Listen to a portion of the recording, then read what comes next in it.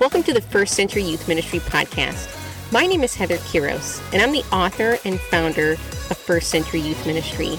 And if you want to learn about Jesus from his Jewish context and get better at discipleship in the 21st century, this podcast is for you.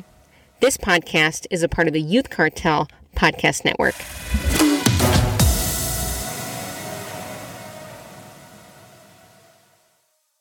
Hey friends, it's Heather here. Welcome back to the show. And we've got Marco on once again. We had such a fun conversation last week talking about being God's image by being creative that we're going to have even more discussion about that this week. If you didn't tune in to last week's episode, I would encourage you to do that and come back and listen to this one.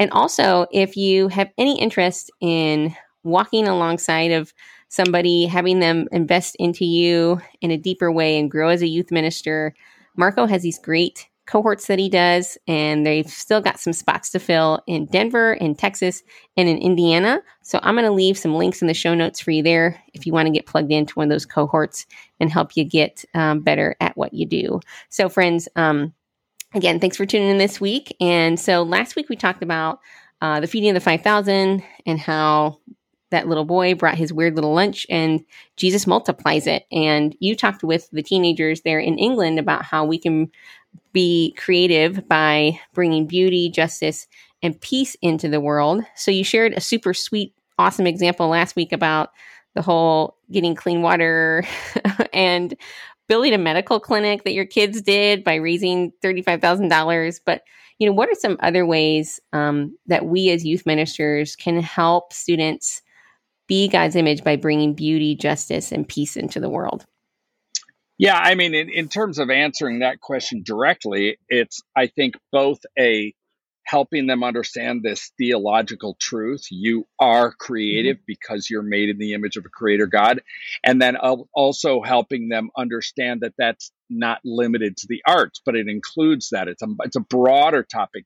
It's, you know, you could almost make it a parallel to the fruit of the Spirit. It's like, or anything that's good. How can we contribute something that's good to the world? So let me give you a smaller example, because that example I gave last week about my junior hires who did a variety show and raised all this money, well over, I think it was $60,000 altogether for clean water wells and a medical clinic.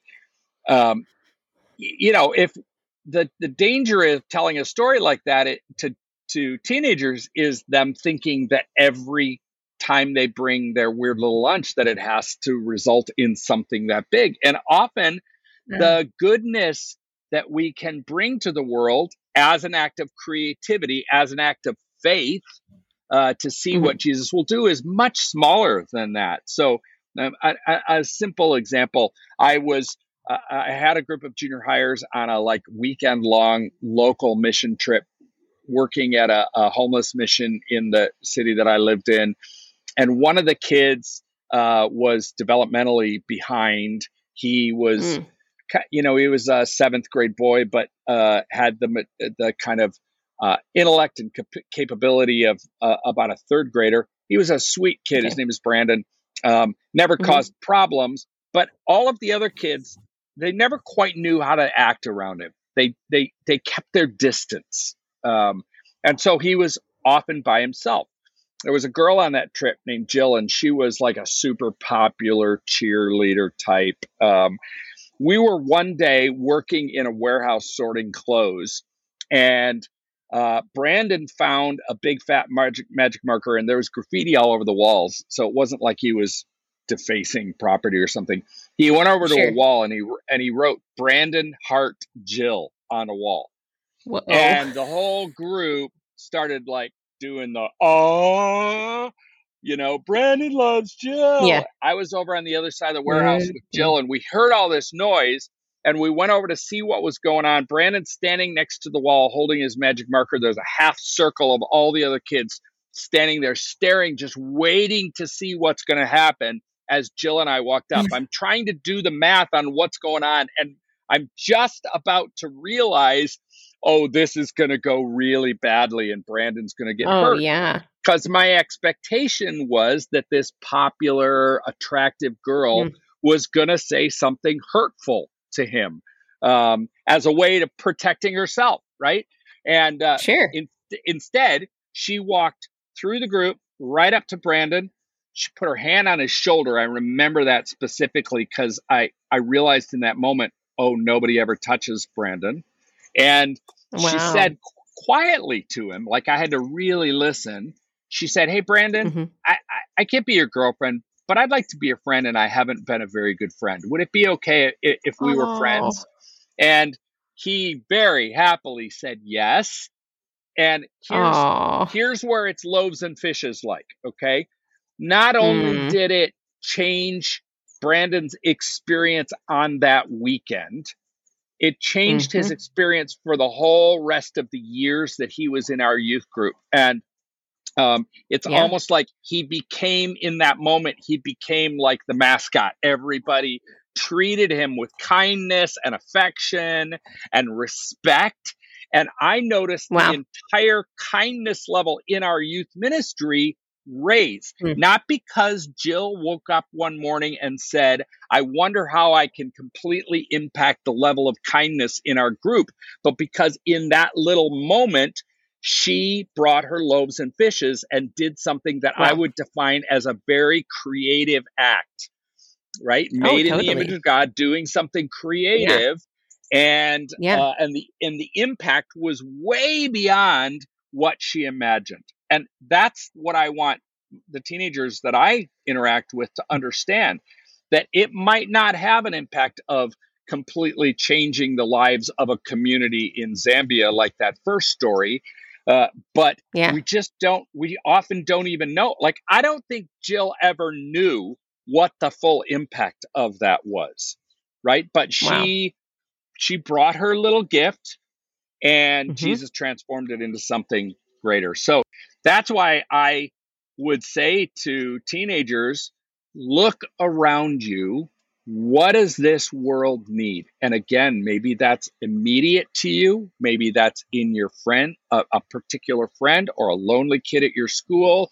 Maybe it's one of your parents or a sibling or a relative. Maybe it's in your community, or maybe it is of global need. Ask, and if you're not sure, ask God's Spirit to show you what is a need. And what do I have? What weird little lunch do I have that I could bring? It doesn't have to be something where you have an understanding of how you're going to solve the whole problem. So if you notice that the world needs more beauty, then great, make stuff. Express your creativity that way. If you think it needs justice, then advocate for justice. If you think it needs peace, then learn how to be a peacemaker and take some steps, some baby steps in that direction. Not again, because the way faith works, faith and obedience, so connected, right? That my faith grows not because I always have some giant picture of exactly how problems are going to be solved and my role in them, but because I take a step to, the language I use is the next little breadcrumb, right? I notice a little something that I might be able to move toward. And as I take a step toward that, my faith grows and I might see the breadcrumb after that. That's awesome. I love that. I love that. I feel like what I hear you saying as we are ministering to teenagers is we bear God's image by loving for and caring for the image in other people.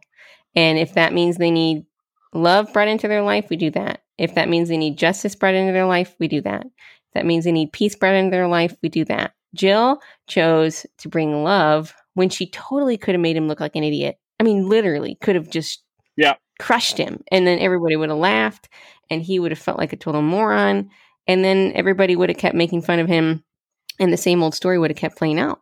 But she chose to really honestly put herself on the line big time and risk her reputation for the sake of loving and caring for another individual by being the image of God.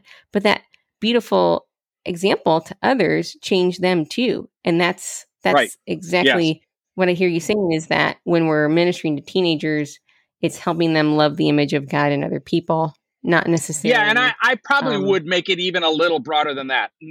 It's definitely a lot of it is loving the image of God in other people, but it would also be anything that God cares about, which also includes all of creation. So I think there's a lot of teenagers who can express their God-given creativity in caring for the world, the creation, right? So there's lots of ways that this can be expressed. A number of years ago, I read a book by Scott McKnight about the gospel and had some conversations with him about it at a small youth worker gathering.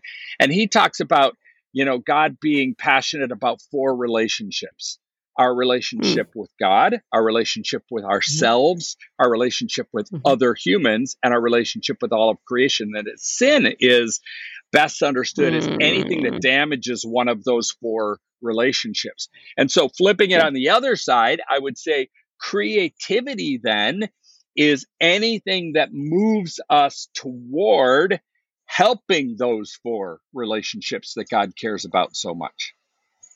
Sure.